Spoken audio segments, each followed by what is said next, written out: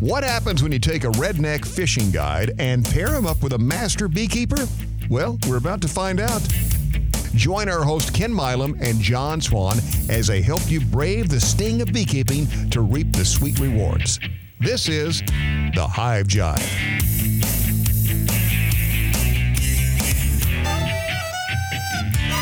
He's playing on his phone. Gotta play on my phone. That's where all the emails are at. So we know who to talk about. Oh, okay. Who to give shout outs to and all that fun stuff. We got several of them this week, actually. Several different emails that came in. I was thinking, did you run that? Did you put that on anywhere? No, I did not. Okay. Ken got such a kick out of everybody's response to him ad-libbing and creating songs on the fly last episode that he sat down and he came up with a whole slew of different songs that he could change the lyrics to be bee-related. There's going to be a bunch of them.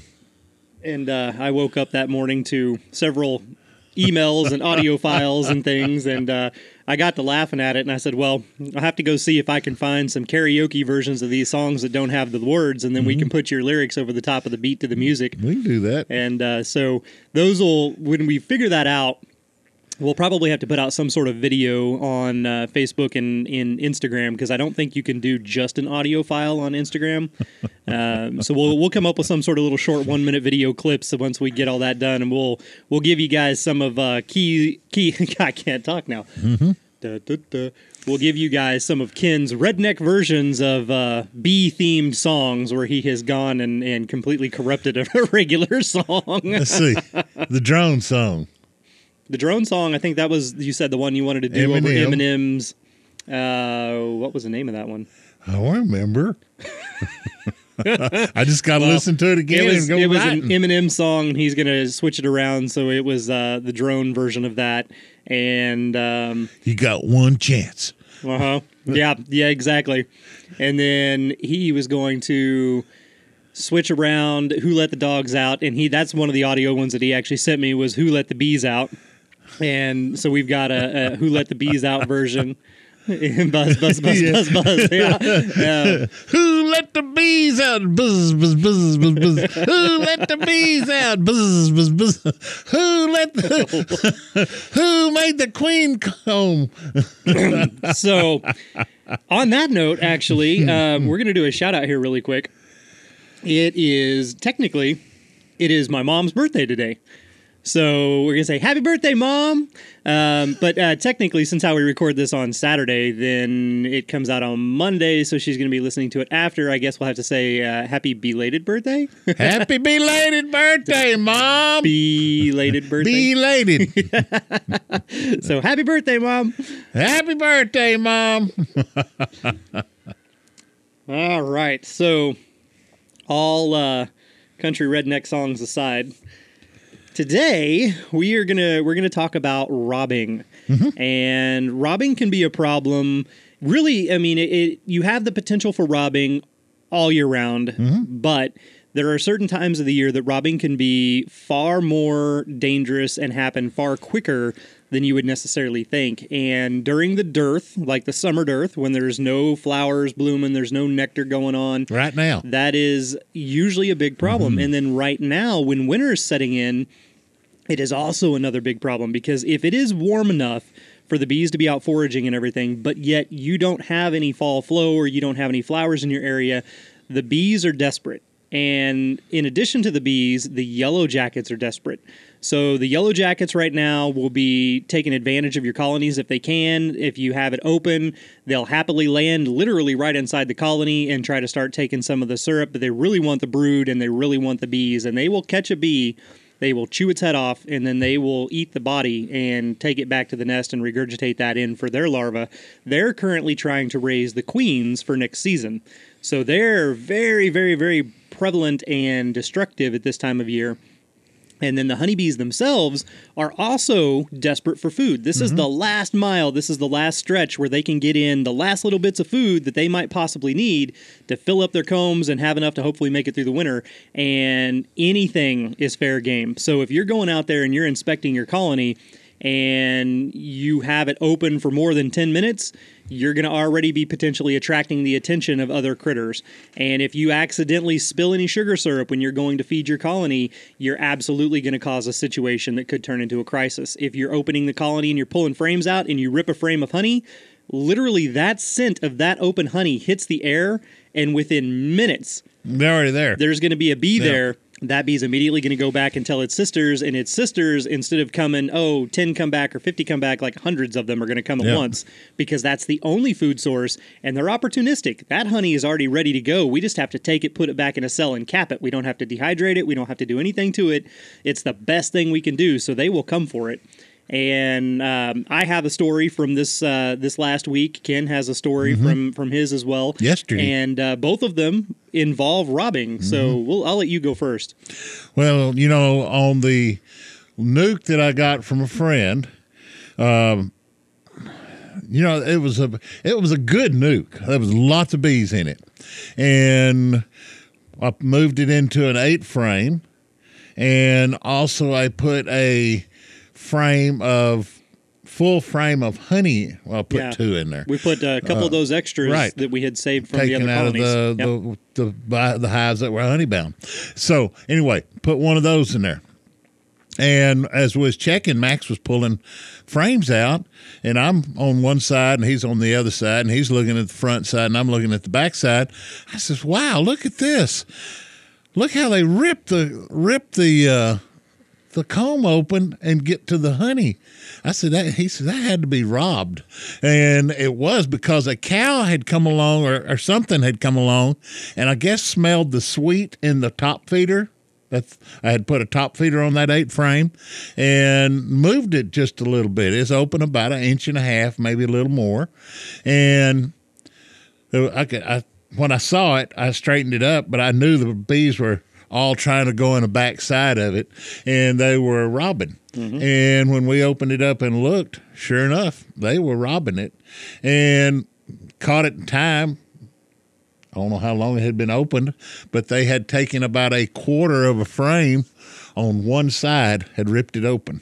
And when you guys put it all back together, what did you notice on the backside of it? They were still back. The bunch of the bees were coming in, but they were fighting. I mean, they were fighting. The other bees were fighting them. See, now that's a good indication when you can tell that true, honest to God robbing is going on, because sometimes, especially in the spring, we'll get a lot of people that will mistake orientation flights for robbing. And I'll start getting phone calls, and I'll start getting messages and videos and be like, "Oh my God, I think my hive's getting robbed." And they'll show me the video, and all it is the orientation flights. And so if you watch the bees and you watch the patterns and watch what's going on, orientation flights, especially if there's a heavy flow going on and the bees are bringing in lots of pollen or lots of nectar, there'll be a lot of activity at the front of it, but there's method to it. So if you go through and you watch the orientation flights, the bees come out, and they do this pattern, but it's a very almost Zen kind of pattern. They come out and they do these little mini tornado figure 8s, and they start from the entrance and they go up, and then they come back to the entrance, and then they go up higher. And if you look in front of the colony, you see that little mini tornado of these little bees spinning in figure 8s that just kind of rises and falls very gently. But then at the entrance itself, you'll have a lot of coming and going, because the adult bees are still going through and bringing in resources. When they do that, you can tell the bees that live there, because they come in, and if they've got nectar and pollen both, they're very heavy, loaded down. They've been flying a long way. They come in, and they may be heavier than they anticipate, and so they may land with a thud and then run to the entrance, or they may miss the entrance and kind of dip below it and then have to come back up and run in, or they'll go straight for the hole. Then they don't hesitate. They land and they go straight in.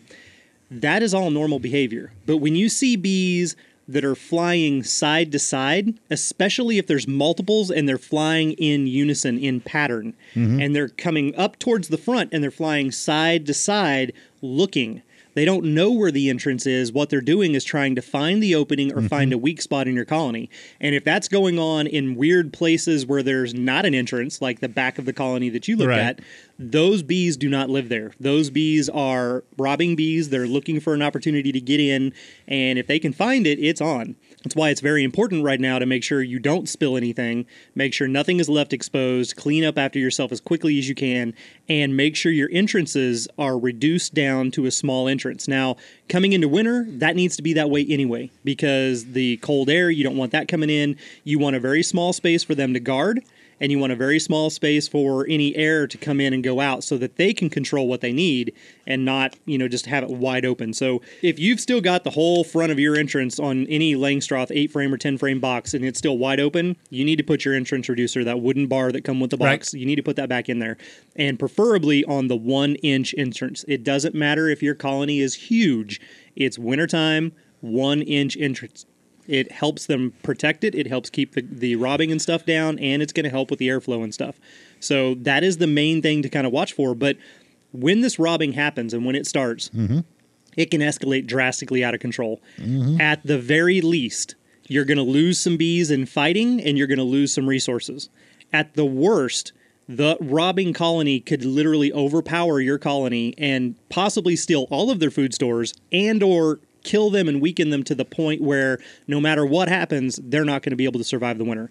So you definitely want to make sure that you keep that in check whenever this time of year is going on. Anytime you do see robbing, there are things you can do. So number one, obviously reduce that entrance down as small as you can get it. They do make little gadgets and apparatuses called robber screens that you can put on. And the point of a robber screen is to make it to where the bees that live there, when they come out, they're going to have to navigate along this screen and find the new opening. And some of the screens are made to where you can change where the opening is, but it's basically, it hooks on the front of your hive. They can still come out their original entrance, but then they can't get out, and they've got to find a way over, and it's usually off to the side and up at the top for them to come out. Now, once they come out there, they then know, well, this is how I got out, so this is how I'm going to get back in. But the robbers that were focusing on that area, they're going to hit the front of that screen, and they're not going to be able to get into the hive, which is then going to buy your colony time. So that's one of the things that you can do if you have the robber screen. If you don't have a robber screen and you notice your colony is getting robbed out, one of the things that you can do in an emergency situation is get a towel or a sheet and get it wet and put that over the top of your colony. This is a better idea when it's hot in the summertime, like during the summer dearth, because the wet sheet isn't going to really affect anything. But by putting that wet sheet over the colony, what you've done is you've reduced the pheromone smell and you've reduced the smell of the honey or the sugar syrup so that the other colonies are not then going to come in and be able to just straight up rob that out. So that's another method that you can go through and do. You can change the orientation of the hive. You can change where the entrance and stuff is, or again, reduce that entrance down. There's lots of little tricks and things that you guys can find online on how to go through and stop that, but it's not necessarily just a one-day thing either. So on your colony, when they came out and they found that there was that opening and they were able to sneak in the back, you can then go through and turn around and close it up, but the next day, those bees are still going to come back and they're going to check again. So you don't just want to cover it up for that, hour or 2 hours and then think you're good and open it back up, because that's not long enough. You want to leave that on for several days and make sure that the other bees have given up and gone away before you turn around and go back in there. On the hives that were honey bound? The two big ones. The full-size colonies you buy. Yeah. Oh, by the way, John told me, he says, Ken, you probably want to start using some 8-frame hives, because Max and I both kept trying to convince you.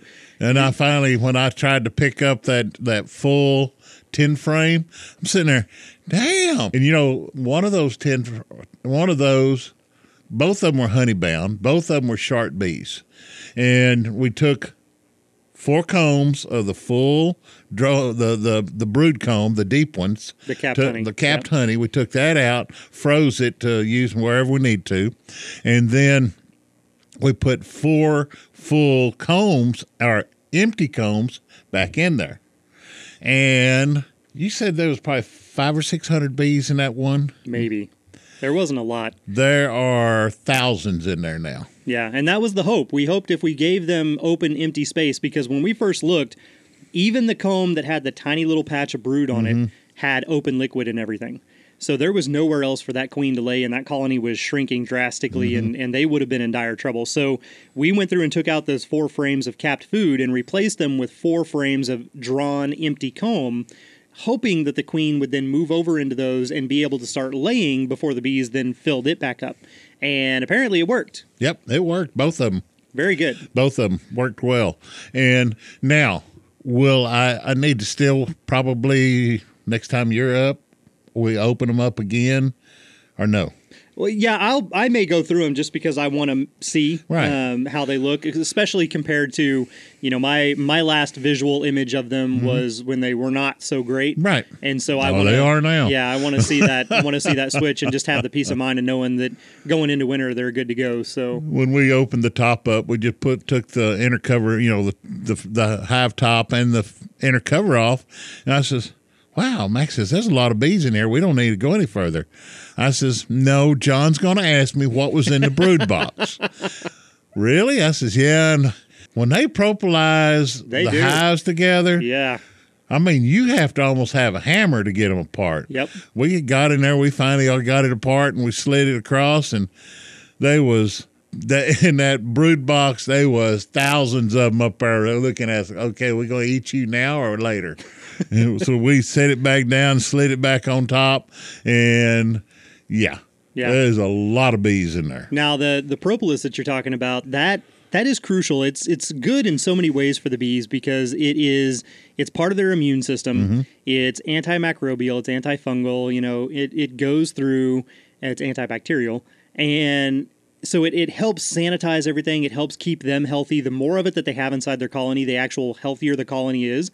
But they also use it to glue everything shut. Yes, they do. And that's how they winterize things, is because that stuff is glued. Now, in the summer when it's hot, it's like tar. Mm-hmm. And if you get it on anything, you don't get it back off. I mean, it will permanently bonds to your clothes, to your skin. But in the wintertime, when it's cold, it's brittle. And so when you're going through and you're trying to literally, when they say crack your boxes, that's what's happening. You put that hive tool between two boxes and you wrench it and you hear it go snap. Crack them. Yeah, it snaps. That's the propolis breaking. Yeah.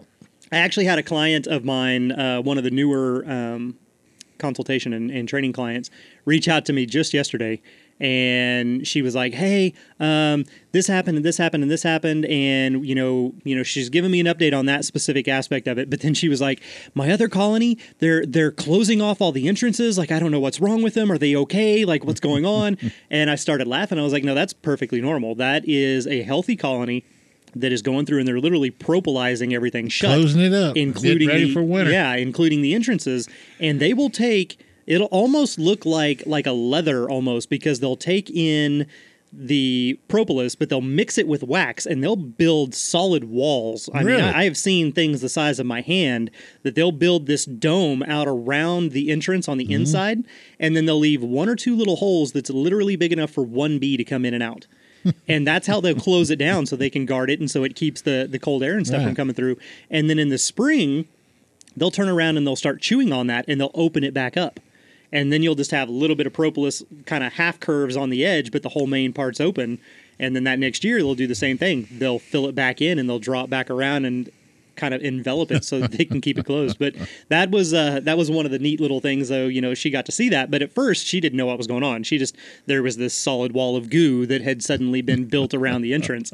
But that was her colony, looking out for itself, trying to narrow everything down. And I told her, go ahead and make sure your reducers are in place and make sure everything's good to go. But her colony was preemptively like, hey, look, it's that time of year. We need to start shutting the windows, closing everything up. Yep, they're getting ready for wintertime. And now, I'm going off on another tangent. On the nuke that I got, it put an 8 frame, and the rock hive. Just looking at the bees, why is all the bees so much smaller than the other one? Well, there could be multiple reasons for that. It could be genetics. It could be the season of the bees, too. So that one nuke that you got was originally a removal hive. Yes. And so when they went through and they did the removal, obviously you don't know the genetics of that. Could be Texas or well, I mean, Africa. We're just going to say they're Texas red-headed mutts because we don't know. Without sending them in for actual testing, genetic testing, you can't honestly say they are testy. One or the other. I will tell you that they are testy. So they come out and want to eat you. Here's the thing, though. If you put a pure bred European honeybee next to an Africanized honeybee, visually, you cannot tell the difference. Really? You have to actually dissect the bee, send it in, and look at it under a microscope and measure the segments to truly find out, is that bee Africanized or not? Now, if bees are raised in smaller comb, the bee will be smaller. If bees are raised in bigger comb, the bees will be bigger. We're not talking drone comb versus worker comb. We're just talking the actual cell size can vary little bits, right? The other aspect of that is coming into winter, when they start raising the brood that they raise in September, October, and November, those are the ones we call winter bees, or quote-unquote fat bees. And the fat bees literally have more fat deposits in their body, so they are visibly larger than the summer bees. Okay. The summer bees don't need that fat reserve because their whole purpose in life is just to go forage and come back. They're a workhorse. The winter bees, their purpose in life is to be able to have enough energy reserves that they can survive 3 or 4 months instead of just 6 weeks. And they vibrate to generate that heat to keep the colony warm. So it could literally be that the rock hive has a lot of health and nutrition, and they've been able to raise really healthy, fat winter bees. And the removal hive still has a lot of the bees left over from summer, which are smaller bees. They're little bees. Yep, they are little. So it could be that. It could also be what you said. It could also be that the genetic strain of them, be it Africanized or not, may be just a little bit smaller. But you can't go by that. Count on that. Yeah, you can't go by that. Okay, I see that. But I mean, you can start adding things together. You can say, well, they look a little bit smaller, and they're a little bit more testy, and this, and this. Now, I think I remember where she got that colony from. Upside to it is, I believe it was inside the structure of a house. They were in a structure. And it wasn't down in the ground in a water meter. No, if it was down in the ground, I would tell you right off the bat, they probably are. Yeah. Now, the downside to that would be the upside. At least they came from a higher structure. Downside is, I don't know that they got requeened. And technically, in certain areas, like in... We will requeen them. No, we're going to. Next spring. But technically, in areas up here, it is a strong, firm-handed suggestion by the Apiary Inspection Service that you must requeen a colony, especially if you do not know the genetic lineage if you got it from a removal. And I don't think that happened. No, it didn't. In other areas, like in Florida... Amber, one of our listeners down there, she's been going through and doing a few rescue things, and down there, it is mandated. You absolutely must. If you don't, you're a violation of the actual beekeeping ordinances and laws. And that's because, just like us, they have a lot of issues with Africanized genetics. And so our thing, the way that I take it, and I do it for my business, we'll get a lot of people that'll ask us, hey, do you have any removal colonies that you'll sell? Or if I'm doing a removal from a place, they'll be like, hey, can we have those bees? And the answer is always no. Oh, hell no. I have to take them. I do not know where they came from. I have to make sure they have no pests, they have no parasites, they have no diseases, and then I have to be able to guarantee the genetic lineage of that bee, which means I have to requeen it with a known stock. Once it's been requeened, it needs to then make it through the winter and make sure that it can survive and everything's good. After that winter, now the next year, things can change. I could sell that colony off. I could use it as a honey producer. I could break it down into nukes and then create nukes and grow those and requeen those with genetic stock that we know. But the first year, no, you can't have that colony. And it's against both my moral code and the code from the Apiary Inspection Service to do that. I don't want to give you a bee that could turn into, Satan's little demons. Right. And you have it in your backyard and it hurt your kids or your pets or your neighbor's kids or their pets. So it's all about responsible beekeeping in that regard. Right. And again, Amber's sent multiple messages where she said, hey, we're going out and we're doing this. I think I can still get queens, but I can't necessarily right now. So should I do this removal now or should I not? Because down here, I absolutely have to have that colony requeened because you don't know where they came from. So it's a trick. I know that that queen, when I took them out of the nuke, they was probably handful he's of doing bees. He's doing his hands cupped. I got pretty big hands, but they was still, say a ball as big as a grapefruit. There you go. Visual representations of ball as big sporting as a equipment grapefruit. and fruits. Now that ball is as big as 2 grapefruit. Okay. So once I put them in a larger, gave them more area. They had open comb they could go through and yes, they had new space that they could spread into and the queen could raise more babies and stuff in there. And there's cap brood in there now, eggs, everything in there. And but that's the one that also got robbed. So I'm going to probably look at that, or go to feeding them hard, or see if I need to take that frame out and put another frame in, thaw another frame out. I'll see what we're going to do with it. I'm going to probably wait on you to tell me what to do with that one. But then on the rock hive, I was wondering. So just an FYI, just fun facts here for everybody. If you're looking at a deep Langstroth frame, there's roughly 4,500 cells per side. So one deep frame has 4,500 cells. A medium frame has about 3,100 cells. So, and that's per side. So when you're looking at a colony, so a pound of bees is about 3,000 bees, right? So when you get a package that's 3 pounds of bees, that's roughly 9,000 bees that are going in to start your colony. Right. So when you look at your frames, one frame, two-sided, solid capped brood is going to net you almost the exact same amount of bees as a package of bees, and that's on one frame. So if you can get that colony that we looked at where we gave them the extra frames and they only had maybe a few hundred bees in there, well, you give them those 4 empty frames and they're able to go through and fill them all up. Exactly. Even one frame full jumps you up almost to a 10,000 mark if all of them are completely full. You add in several more frames and she's able to raise those. Now you're getting closer to that 20,000 mark, which is a real happy number to overwinter with. 30 would be even better, but that's kind of one of those reasons. Even one frame of brood could make the difference between life and death in the wintertime if you don't have a lot of bees. So giving them that extra space was very crucial and very good for them to go through. It did good. It did well for them. Very well for them. Now, on the rock hive, a lot of empty space in it. A lot of empty space. That's why I'm thinking I'm going to start feeding them pretty hard.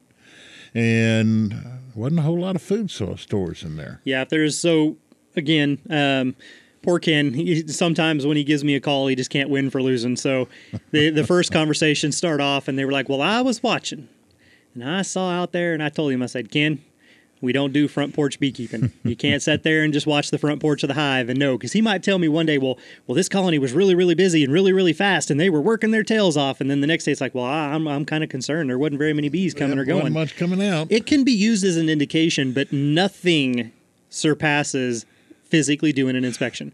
So when you told the story just a little bit ago about how you opened up the top and, Max was like, oh, looks like there's a lot of bees. And you were like, nope, John's going to yell at me. We got to get in there. Open the brood box up. Again, that's almost the same thing like on a top bar hive. They have the top bar hives that have the windows. Looking at the front porch or opening the top and just peeking in and then closing it back is the same equivalent as opening the window on your top bar hive, looking in there and going, well, it looks like there's a lot of bees. I guess they're good. You have no idea if there's a queen. You have no idea if they're raising brood. You have no idea how much capped food stores they have.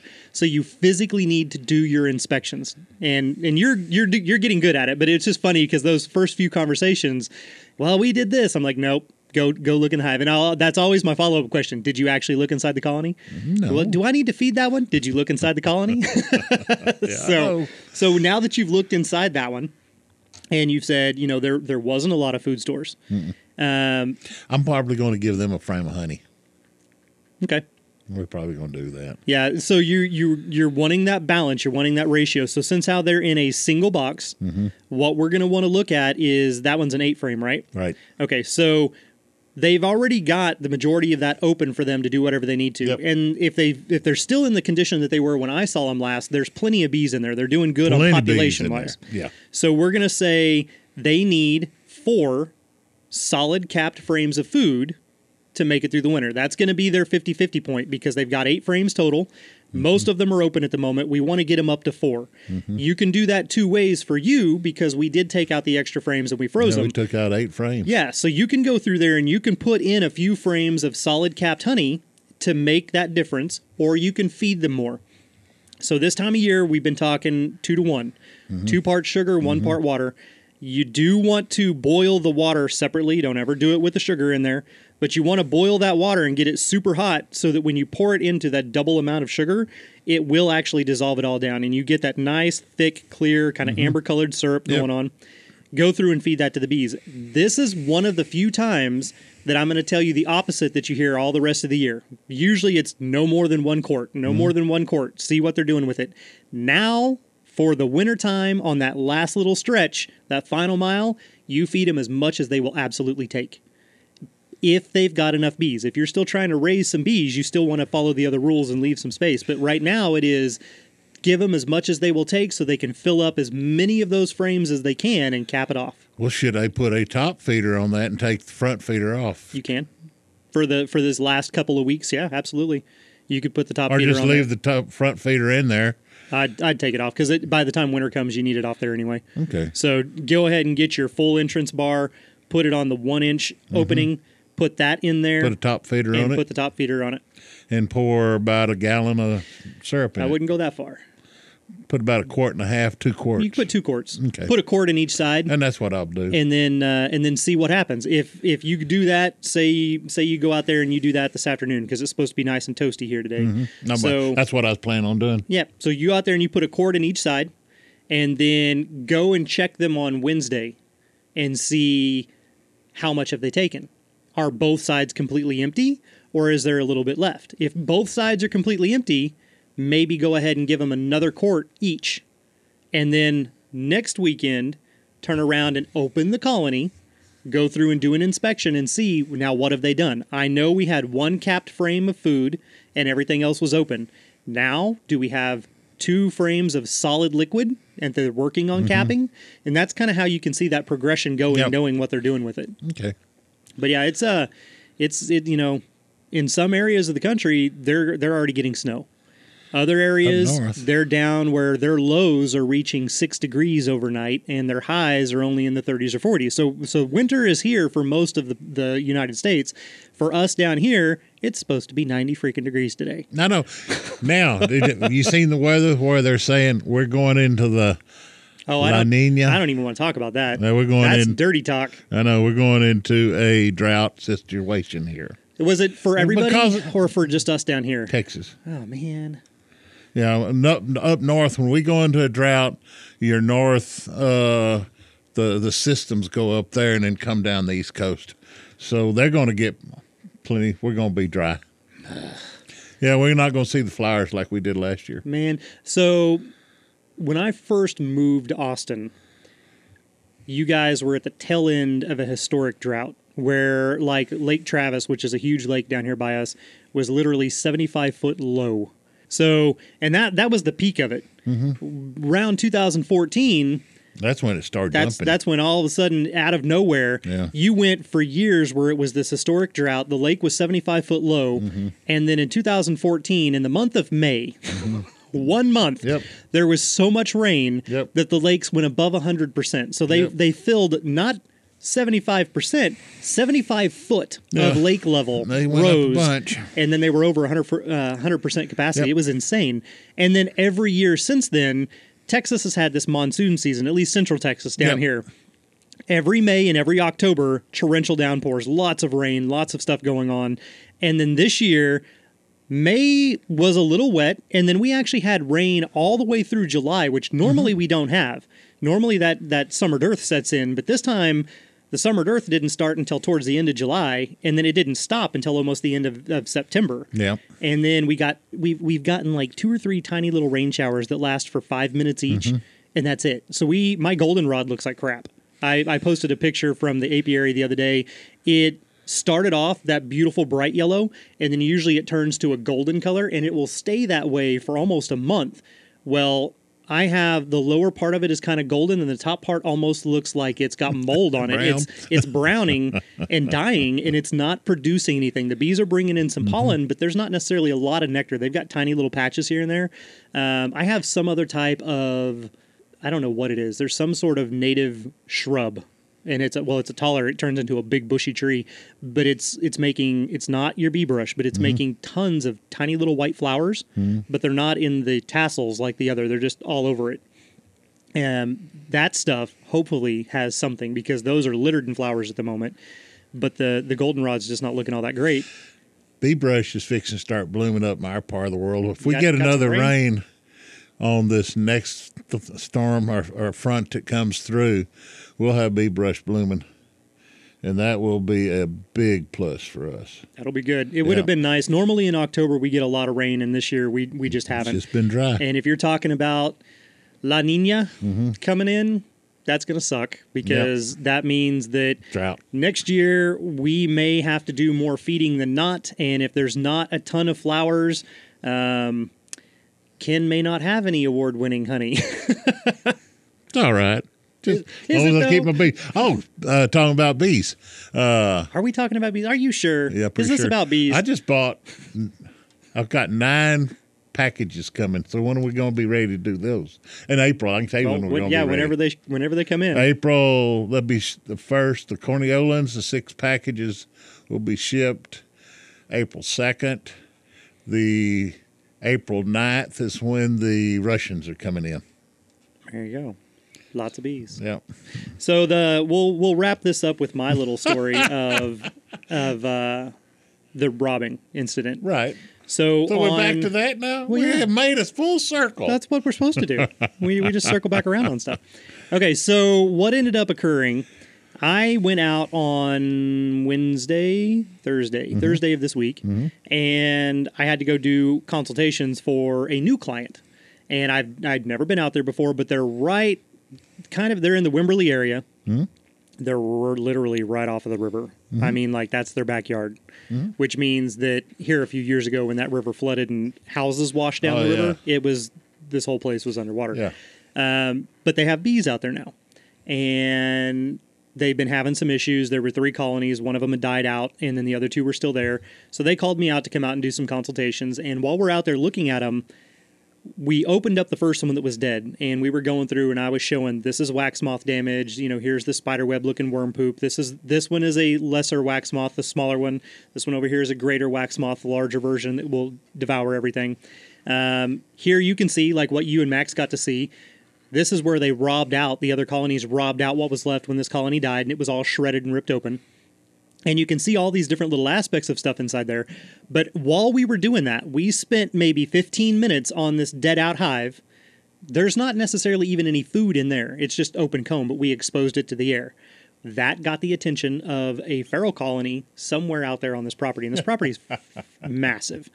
So then we move over to the first colony. And the second colony. In both the second and the third colonies, for whatever reason, there was a frame missing. So it was like a 10-frame box, but it only had 9 frames in it, and they weren't evenly spaced.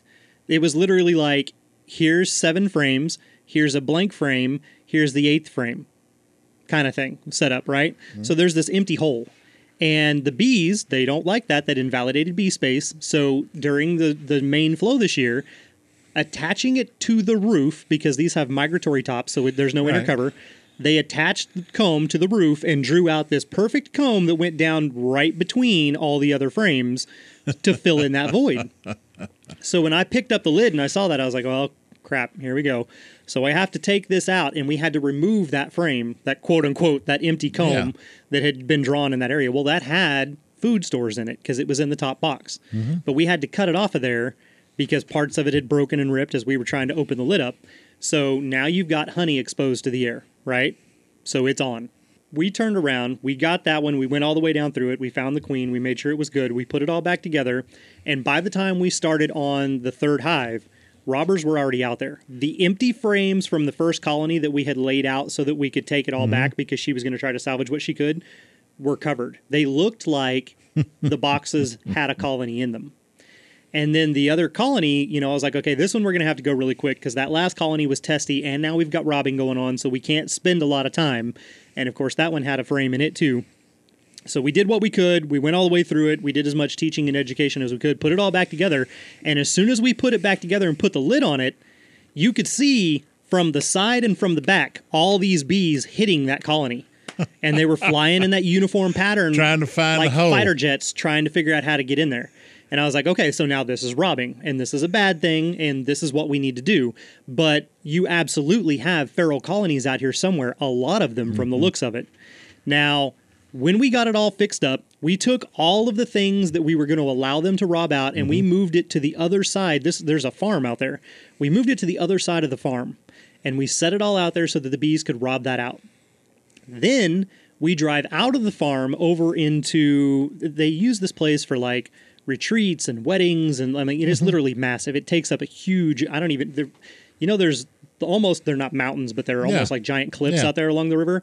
Way up on the top of the cliff, there's a pavilion, and that's still part of all that land that they own. So we drive over to this kind of communal parking area, and there is a carport there, and there's a water tower there, or an old water tank. And I pull up underneath the carport, and I'm sitting there waiting, and they're going through, getting the check and everything so we can finalize everything up. And all of a sudden, my truck is surrounded by bees. And I got out of the truck to see. I was like, well, when I moved the frames and boxes, did I spill anything on the truck, and are they coming for that? There wasn't anything. But they could smell the scent of bees because my truck always has bees in it. So they're all around the truck. When I got out, I still had my suit on. So then they were all around me, and they were doing the same thing. They were flying in that uniform pattern looking, is there food here? They would land on me and walk around, but they weren't necessarily being aggressive, but they just kept being more and more. So I started looking, and they were coming around that water tower. And I walked all the way around the water tower. I was like, is there a colony right here that we didn't know about? And I just parked beside it, and everybody's now riled up because over a quarter of a mile away, we had inspected these colonies, a quarter of a mile. And then I drove out of there, and I still have bees around me because all the bees in the area are so riled up so quickly because honey was in the air. We started watching, and they were actually coming from a wooded area on the other side of the road. They were coming over the top of this massive oak, swooping down and then parting around the water tower. That's why it looked like they were coming from the water tower, and then coming down around the truck. And that just shows you how quickly something can get out of control and how potent both their scent of smell is and the smell of the honey on the air, how quickly it can rile up bees that are over a quarter of a mile away. That are hungry. And they can go quickly to find that. So now that whole area, there's bees looking. And when they're looking, they're frantic. They're just everywhere. There could be a drop here. Where's it at? Where's it at? So they're just all over the place. So, did you get permission to put traps there? No, I didn't even ask. Unlike you. I would have traps there. Somebody tells Ken a story about bees on their property, or they have hives out there, and he's like, so would you mind if I brought a couple traps out here? Can I bring a couple of brood boxes out there with some comb in there, and I'll set it up? Yeah, no. When I have clients and they have their own, and I did advise her, I was like, there are feral colonies out here somewhere. So she's like, well, I know way over in the other direction, there's an old oak tree that has a feral colony in it, but these were coming from the complete opposite direction on the other side of the property. And she's like, well, I'll go hiking out through there, and maybe I can find it and pinpoint it. But usually if I'm out there on somebody else's land and they have their own bees and stuff, I might alert them to the locations of things or give them things to be aware of and watch for. But I didn't necessarily, I'm not going to be like, hey, I'm going to bring this out and put it out there. So I have more bees than I know what to do with too. So well, I know that. I also don't really chase swarms too much anymore. I'll pass those off to, yeah, well, whomever. Usually members of the local associations that are looking to go do swarm capture, because that's fairly easy. And the removals now, is many of them that are simple, like your water meters, your owl boxes, things like that. Jorge's doing more of those, and it's starting to take some of that off. And then I'm focusing on more of the mega structure things that you won't tear crap up. Well, it's my insurance policy, and I would rather be on site to make sure if anything goes wrong, it can be corrected or doesn't ever happen. Okay. So I focus my attention on a lot of those things as opposed to the smaller stuff now. What were we talking about? Robbing. Robin. Okay, robin. So robin? Like the orange-breasted robin? Is it orange or is it red? Unless she was red-breasted robin? Red robin. Red robin? Red, yeah. Robins are red. But these are robin bees. They are robin bees. Yeah, okay. When it's not red robins robin bees, it's bees robin bees. There you go. It's robin bees. That'll be another one of the cartoon characters we can do is a robber bee. That'll be a fun one to build up there. Make him look like the Hamburglar. Yeah, exactly. There you go. Yeah, some cross between that and a raccoon, and he's some sort of little pirated bee that runs around and steals people's stuff. Give him a little gunny sack. Yeah, stick stuff in. I'll steal honey. We are definitely robbers when it comes to that. But it's that time of year and they're hungry and they're wanting something, and somebody else has some that's, oh, there's some honey over there. Well, let's go see their honey. Yep. And then, oh, there's not many bees in here, so let's just steal the hell out of their honey. Yeah, they are extremely hard workers, but when it comes to their own colony, Very aggressive. When it comes to their own colony, they're very ethical with themselves. Yeah. But Agreed. then outside of that, it's every bee for Oh, themselves. hell breaks loose. That's right. Yeah. And they are extremely opportunistic when it comes to honey. Because, yes, we are really hard workers and we can do all this, but if I can take that and I don't have to do anything to it but put it in the pantry and lock the door, well, I'm going to do that. Yep. They're efficient. Yep. Very efficient. So there you go, guys. That's kind of our whole little robber episode.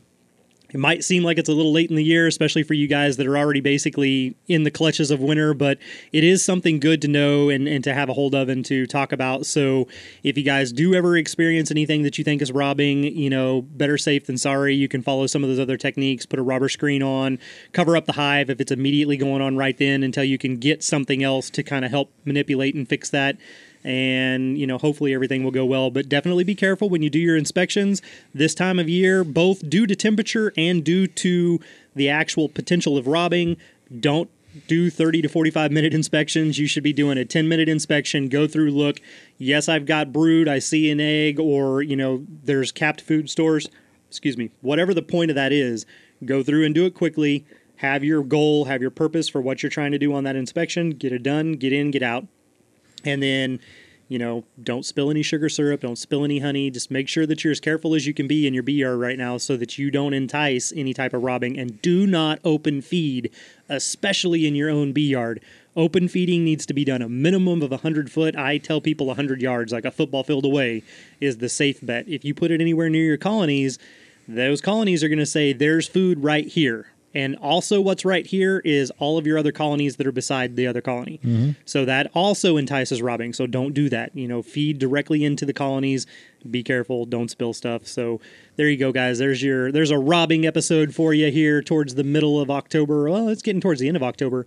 And you're still getting bonus episodes every week, and you'll have another one coming out this week. I believe this week's bonus episode is going to be our little bee terminology quiz. So we'll just have a short, fun little bee terminology bonus episode for you guys that'll come out on Wednesday. Next Monday, we'll have another episode. We're going to do some listener questions. We've gotten in a bunch of emails here this last week, and I'm sure we'll get some more that'll probably come in even after this episode. They just keep coming, but as long as you guys keep sending them, we'll keep answering them. So that'll be not this Monday, obviously, because you're listening to this now, but the next Monday after that. And then the bonus episode for that week will be on Halloween, and we will do our special Scary Bee Stories episode. Sounds good. And Ken and I will be dressed as Twinkies. We'll have a special like little surprise photo for you guys that you'll get a kick out of. So we'll put that out there. And until then, you guys be good. Be happy. Be safe. Don't rob bees. Don't be a robber bee. I'll steal you honey, though. See y'all later. Be Bye. good. It's time for our guys to buzz off. But don't fret, the Hive Jive journey continues with new episodes Mondays every month. Until then, you can follow along with the guys on Facebook and Instagram at The Hive Jive. Thanks for listening, and be safe out there.